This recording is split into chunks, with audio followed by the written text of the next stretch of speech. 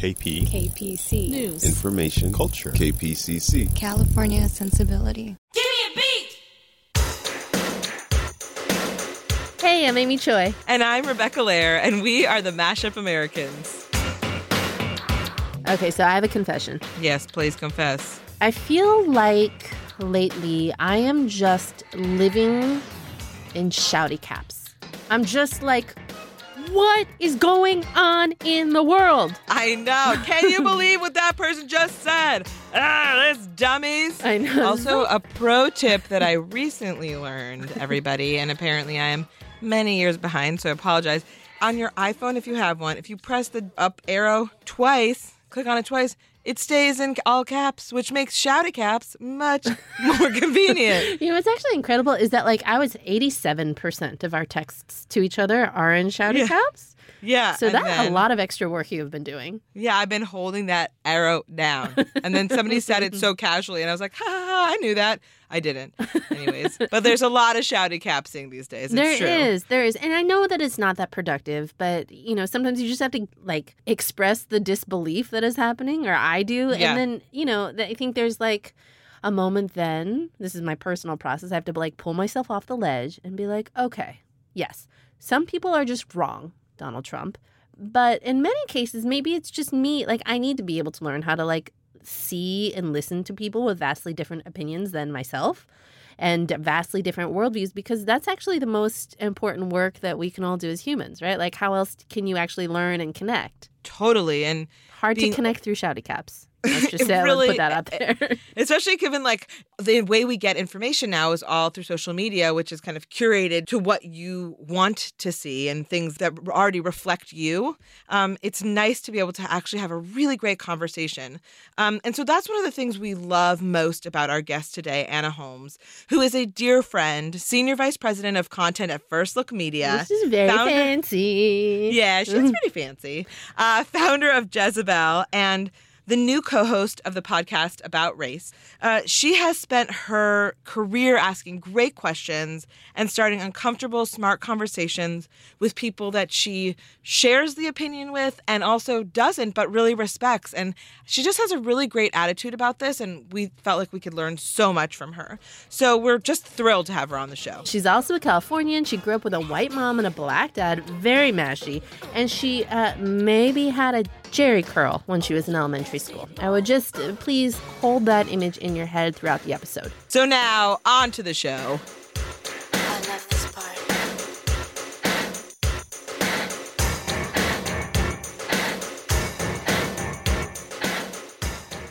Anna Holmes, how do you mesh up? I am biracial. My father is African American and my mother is white.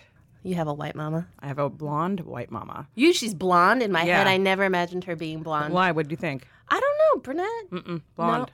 No. Not like bright blonde. Not fluorescent. She doesn't want to glow in the she's dark. not tow-headed. But So tell us about what it was like growing up mixed with a white mom and a black dad in California. the frustrating answer I could give would be, I don't know. I was just growing up like a kid like everybody else. That said, you know, I knew that it was obvious that my parents were from different backgrounds. It wasn't like there were a lot of other couples in my hometown who looked like my parents. Where did they meet? They met at, I believe, a party thrown by some civil rights activists in, I don't know if they were in South Carolina or if they were in Georgia. My mother was in the South because she was working for my godmother, and my dad was in the South because that's where he's from.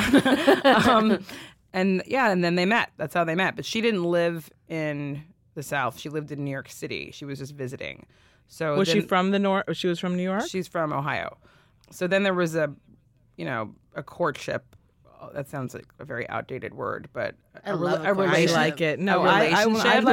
would like to keep it as a courtship. Go on. a relationship between the two of them, when she was in New York and he was in the South. And so I guess he would come to visit her and she would go to visit him, which, my impression is that those were two very different places to be an interracial couple. It was somewhat dangerous for him to be seen with my mother in the South, whereas in New York City, I'm not saying there aren't racists in New York, but there was not the impending threat of physical violence being unleashed upon him walking around the streets of New York with a blonde white woman. What year was that approximately? Sometime in the late 60s. I'd say Yeah. 66 or 7. That's a pretty heavy time to be doing that, right? So like, because the Loving decision was in 67, is that right? Yeah. It's still illegal, actually. And Well, in 13 states it was illegal, yeah. Right. So I don't know if where I'm he sure was South in the Carolina South. was one of them. I'm sure Yeah, it was one of exactly. them. That's exactly. We don't even have to look it up. That's just I wouldn't make be that surprised assumption. if it still is. Exactly. Making that decision to be together as a couple or to do this in a moment where you're physically, legally, all these things in danger, Yeah. and you're doing that. That's pretty amazing for your Yeah. parents to kind of make that leap for each other. You know, right now there's so much conversation around parents, particularly mashup parents who have mashup kids about like, how do we talk to our kids about race? Or how do we talk to about kids about all of our different identities? And it's like, when do you start? Is it a conversation that you in some ways push on them? Like, I think right now there's this whole genre of kids lit coming out, whether they're like tiny little picture books for like really young kids or, books for kids that can read on their own that are like mixed me or, whether it's a picture book, making sure that the pictures are representative of your family. I can imagine by the time I was like 12 or 13, would I have loved to have had a heroine in a book that like had some sort of similar story to mine? Of course. That's why Claudia and Baby? I was just going to say Claudia Kishi. She was the only one. And she was Japanese and skinny. So that was not me at the time. But I'm 37 and I know You old. everything I'm about just kidding. I'm old. I'm just And I kidding. remember everything about Claudia Kishi. Huh. You know, You know- it's like it was so important. I was very aware of my parents like pushing certain things on me that would, in their minds, they hoped would be more inclusive in terms of pop culture products. I was aware, because they would sometimes articulate this, that they were doing it in order to provide me with role models or examples of lives and existences and that they weren't just that of white people. But sometimes I wish that they hadn't like been so obvious about it. Like, like here's a book about Harriet Tubman. Like they and they also gave me a book about Louis Pasteur at the same time for kids, these kids books. But they were pushing the Harriet Tubman one much harder than the Louis Pasteur. And I feel like this is where like 2 weeks later you got a quiz on Harriet Tubman. yeah, but like kids don't like to feel like they don't want to know they're being fed the broccoli. And I'm not saying that like Harriet Tubman is the broccoli and Louis Pasteur is like the velvet cream cake. Not at all. But so there was a certain purposefulness that I didn't resent it, but sometimes I was like, oh, here we go again. Or like we went, that they wanted to sit me down in front of the TV to watch certain things. I think I grew up in a town with a lot of white people. I was accustomed to seeing white people. I was accustomed to being around them all the time. I was accustomed to them being the only people who were pretty much, represented in movies, or most movies and television shows that I watched and books that I read.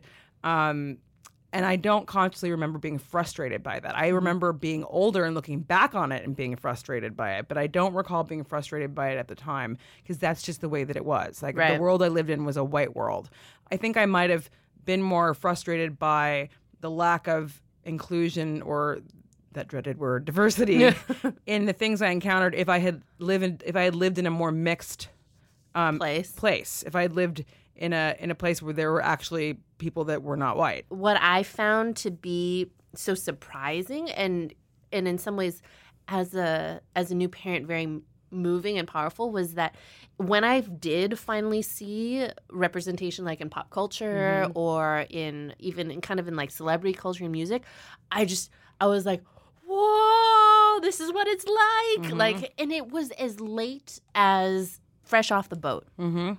That was 2 years ago. Yeah. At that moment, I connected with everything that was happening. I was like, this. And again, it wasn't a Korean family. Same way Claudia Kishi wasn't. But it was an Asian family on TV having like immigrant language stuff going on.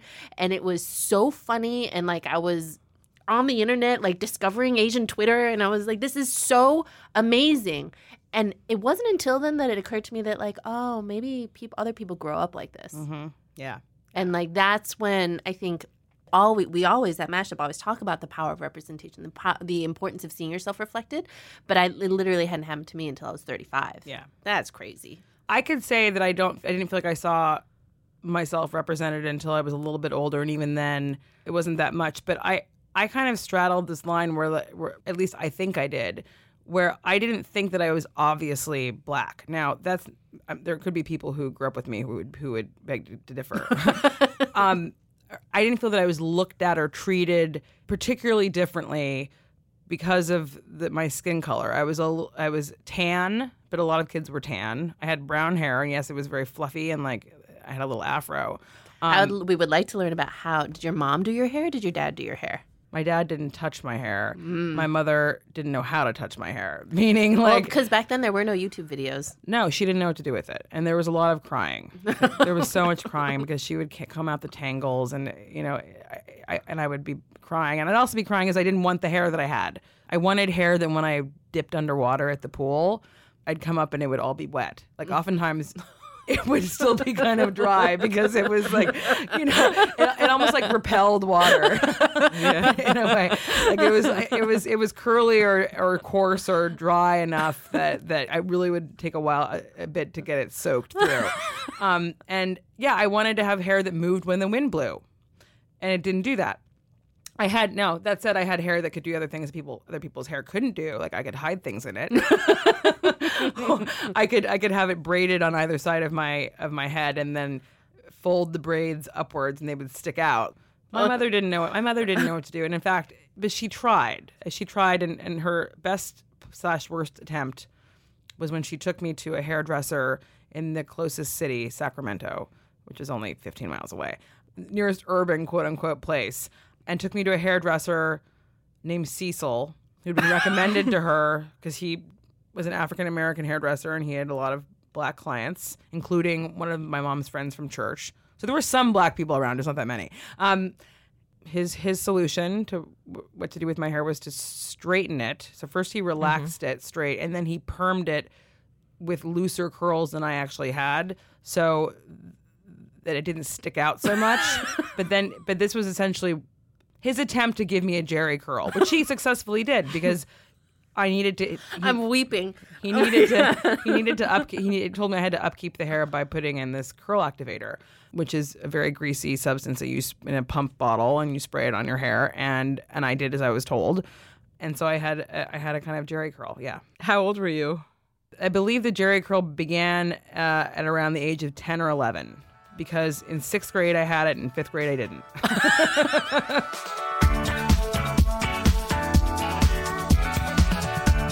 Do you laugh at animals doing human-like things on the internet? Duh. Does Martin Lawrence make you cry with laughter? Well, you have so much in common with the guest on our next episode, the comedian Michelle Collins. We talked to her about growing up the tallest kid in Miami, why her immigrant family changed their name, and what makes us laugh. Subscribe now, itunes.com/mashup.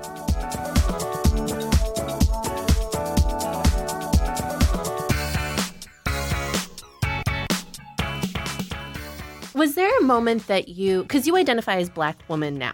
Yeah, and I did as a kid. But You did as a kid. that was both, I think, an administrative and also political decision that was made on the part of my parents that I accepted, because there was no option to choose anything else on any sort of government form, whether it was a census form or something that you had to fill out for school. When it asked me what I was, the option was Black. It wasn't. I couldn't check Black and white. There was no mixed option. So I was told from a very young age that I was Black. I considered myself to be Black, and I didn't ever question that. I think there were times that I didn't want to be Black, in the sense that I didn't want to have some of the things that came with being Black, like the hair I didn't like, or the fact that my butt, it was different than that of the other girls. Like I wanted to kind of tuck it in a little bit. I felt like it stuck out. There were now everybody's butt. Even like Old Navy sells like booster jeans. I know, but like that wasn't the case. I mean, this is like I was 9 years old. I didn't have an ass at all. But I would notice these things. But I considered myself Black. There was no other way for me to consider myself. And again, this was I think also a political decision on my parents' part. I don't know that I'd say it was an acquiescence to the government's definition of what Black was, but I think it was political in the sense that it was something to be proud of. My mother never talked admiringly about white people that often. She talked mostly admiringly about black people. I felt very much that like it was a good thing to be black. And I hadn't been given reason to think otherwise in any personal way yet. And what I understood or intuited from my own father or other black people about what it was like to move around in a white world as a black person.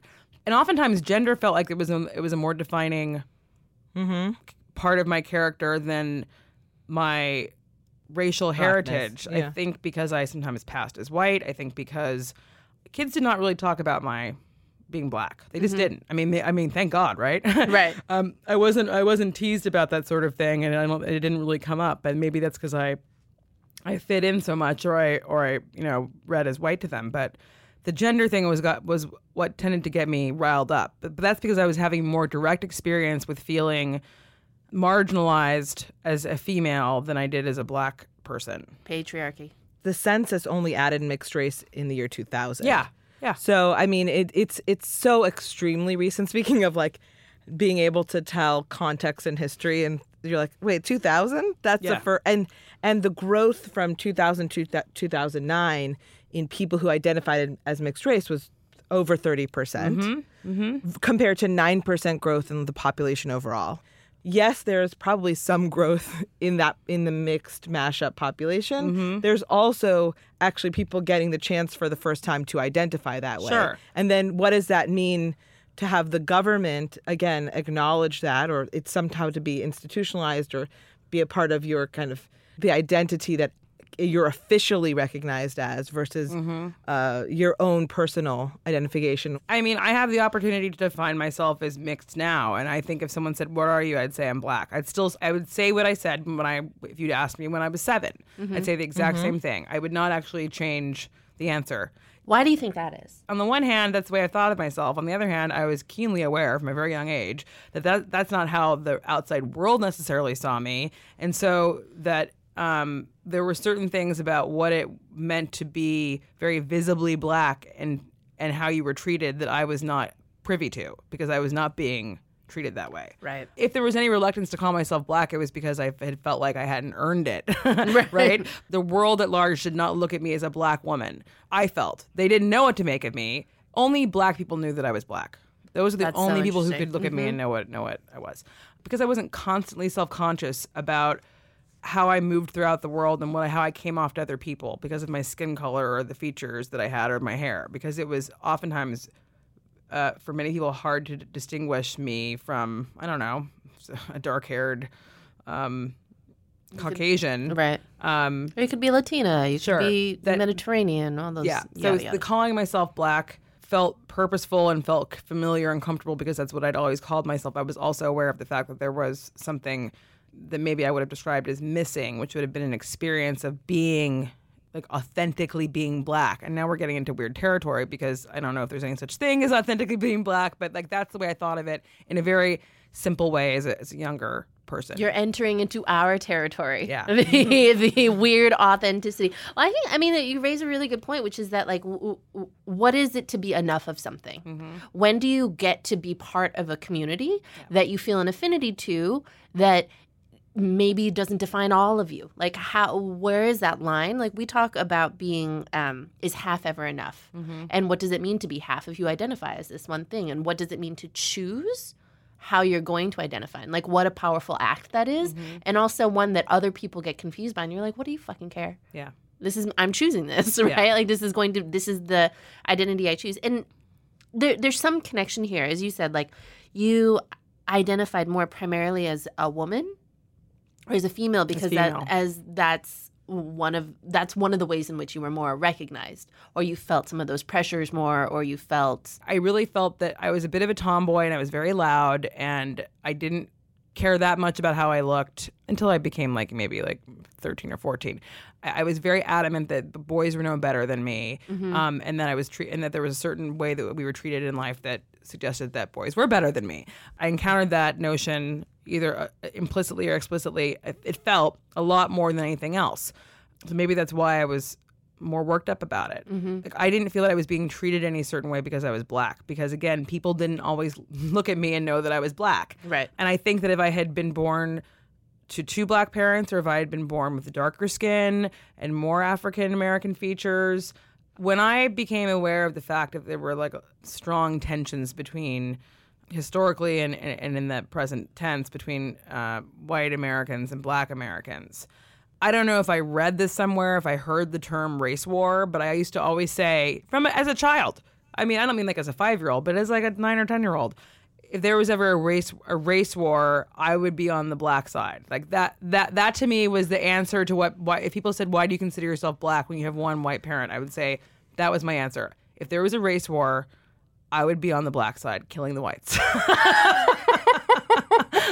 I wasn't wishing for a race war, but that was the only way that I could explain to someone. Like I felt that was the simplest terms I could put it in. Like No, it makes it very clear. What would be the ultimate decision I would have to make if I had to make a decision between whether I was black or white? Then maybe that would be a place where I'd have to make that decision, or it would be made for me. Right. And that I'm not saying that I desired to kill white people, but. Given the, if I had to choose sides, I would have chosen the Did you black almost side. say if given the opportunity? No. I feel like when I was giving that example or that anecdote that Amy was looking at me with a little bit of horror. Well, No. Luckily, it doesn't seem you're going to have to make that choice. No. So One hopes. we're luckily, hopefully heading in the direction away from that.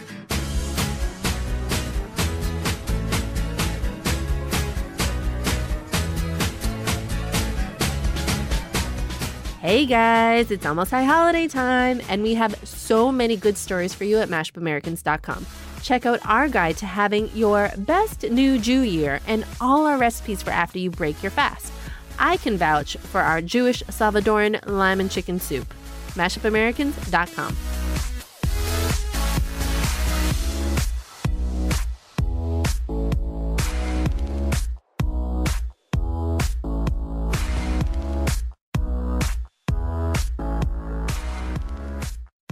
What is the perspective of About Race? What is your MO?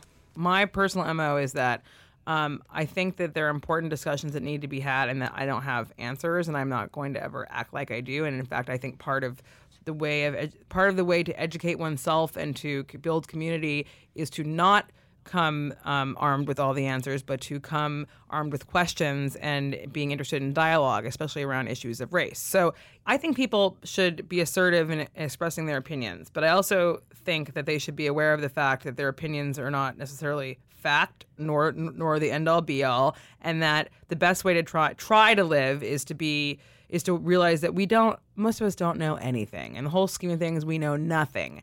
And there's a certain assuredness sometimes that comes across, especially in rhetoric around politics or feminism or race, and especially on social media, from and I'm like, you're 27, and it actually wouldn't matter if you were 37 or even 57. I would still be like, you're way too confident in that you know the truth or the answer to all things. Yes.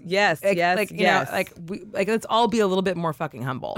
Right. I could not agree more. I agree with you. The confidence or the arrogance, I think more that people say things with. Most things are actually pretty gray, and your perspective or your experience really does matter to how you see that and what your truth is in that. And so being completely dismissive of other people's experiences is so unrigorous, and so ultimately uninteresting in terms of having a conversation and making things better. Yes, there are certain things that I feel pretty firm about with regards to race, like white supremacists, no good. No bueno white supremacy. But I think that there are lots of nuances in how we talk about race that I think the other ways that we talk about race are I don't know about calcified, but tense. Binary. We don't always know how to do that, and I count myself in that category. So I don't feel like my interest in this is as a citizen, more than as a expert. I'm eager to learn from other people about their thoughts and the ways that they see the world, and the best way to do that is to ask questions, and I'm fairly good at asking questions. I'm also okay with extemporaneously just going off on tangents, but I'm pretty good at asking questions, so that I see my role as transferring my curiosity and some of my anxiety about discussions about race to this podcast in a way that is productive and provocative and rewarding for the listeners.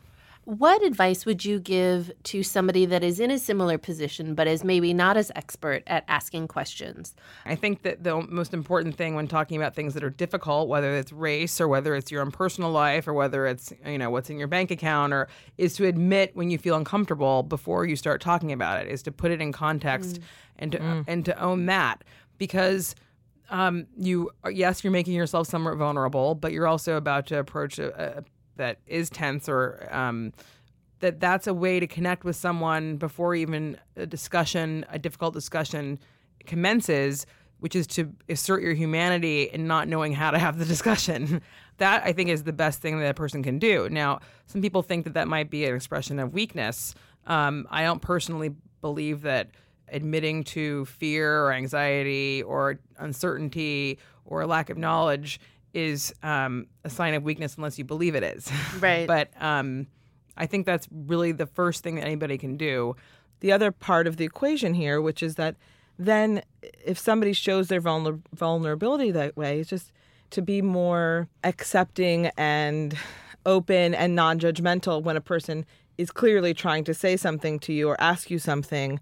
That also sometimes talking about like the rigorousness of dialogue or the way that people are so not humble in the way that they like, oh, you are absolutely wrong. It makes people afraid to ask questions. Yeah. And it's not always on you to have to answer them. You could also be like, I don't feel like I have to answer that to you. Or I don't feel like I can answer that right now. Or what have you. But at least it's a beginning. Yeah. Yeah. And that's the most important thing. Yeah. Wait, I have important questions like, who is your celebrity crush? David Strathairn, who's an actor, who's probably like, Yes. Where do you feel most at home? California, where I'm from. Where in California? Anywhere. Like just being in California makes me Really? feel most at home. Yeah. I know, girl. Uh-huh. What is your Bubba myself? I've heard that like cats, steal the breath of sleeping babies, which I don't actually believe, but I have seen a cat poised over a sleeping baby before and wondered what was going on. My Koreans have a thing about cats, but I Yeah. don't know what it is. Yeah. But they don't like them. Oh, Koreans don't like cats? There's something. Okay, then I'm not going to Korea. But you know where you should go is Japan. They Oh. love cats. Hell yes. Hell yes. There's so Yeah. many cat cafes. I know. There's a cat cafe around the corner from where I live now. No, there's not a cat Have you cafe in been? Brooklyn, is there? Amy. Well, let's go. There is. It's on Atlantic Avenue between Henry and Clinton Streets. There's a cat cafe. BYO cat, or can you go and like pet cats? There are cats there. They're up for adoption. And you should just come over with the Okay, I'll do kids it. and we'll go over to the cat cafe. I'll do it 100%. It's great. And on that, Thank you, thank you. Anna. Thank you for having me. This Thank you was so much. so fun. It was great. Thank you.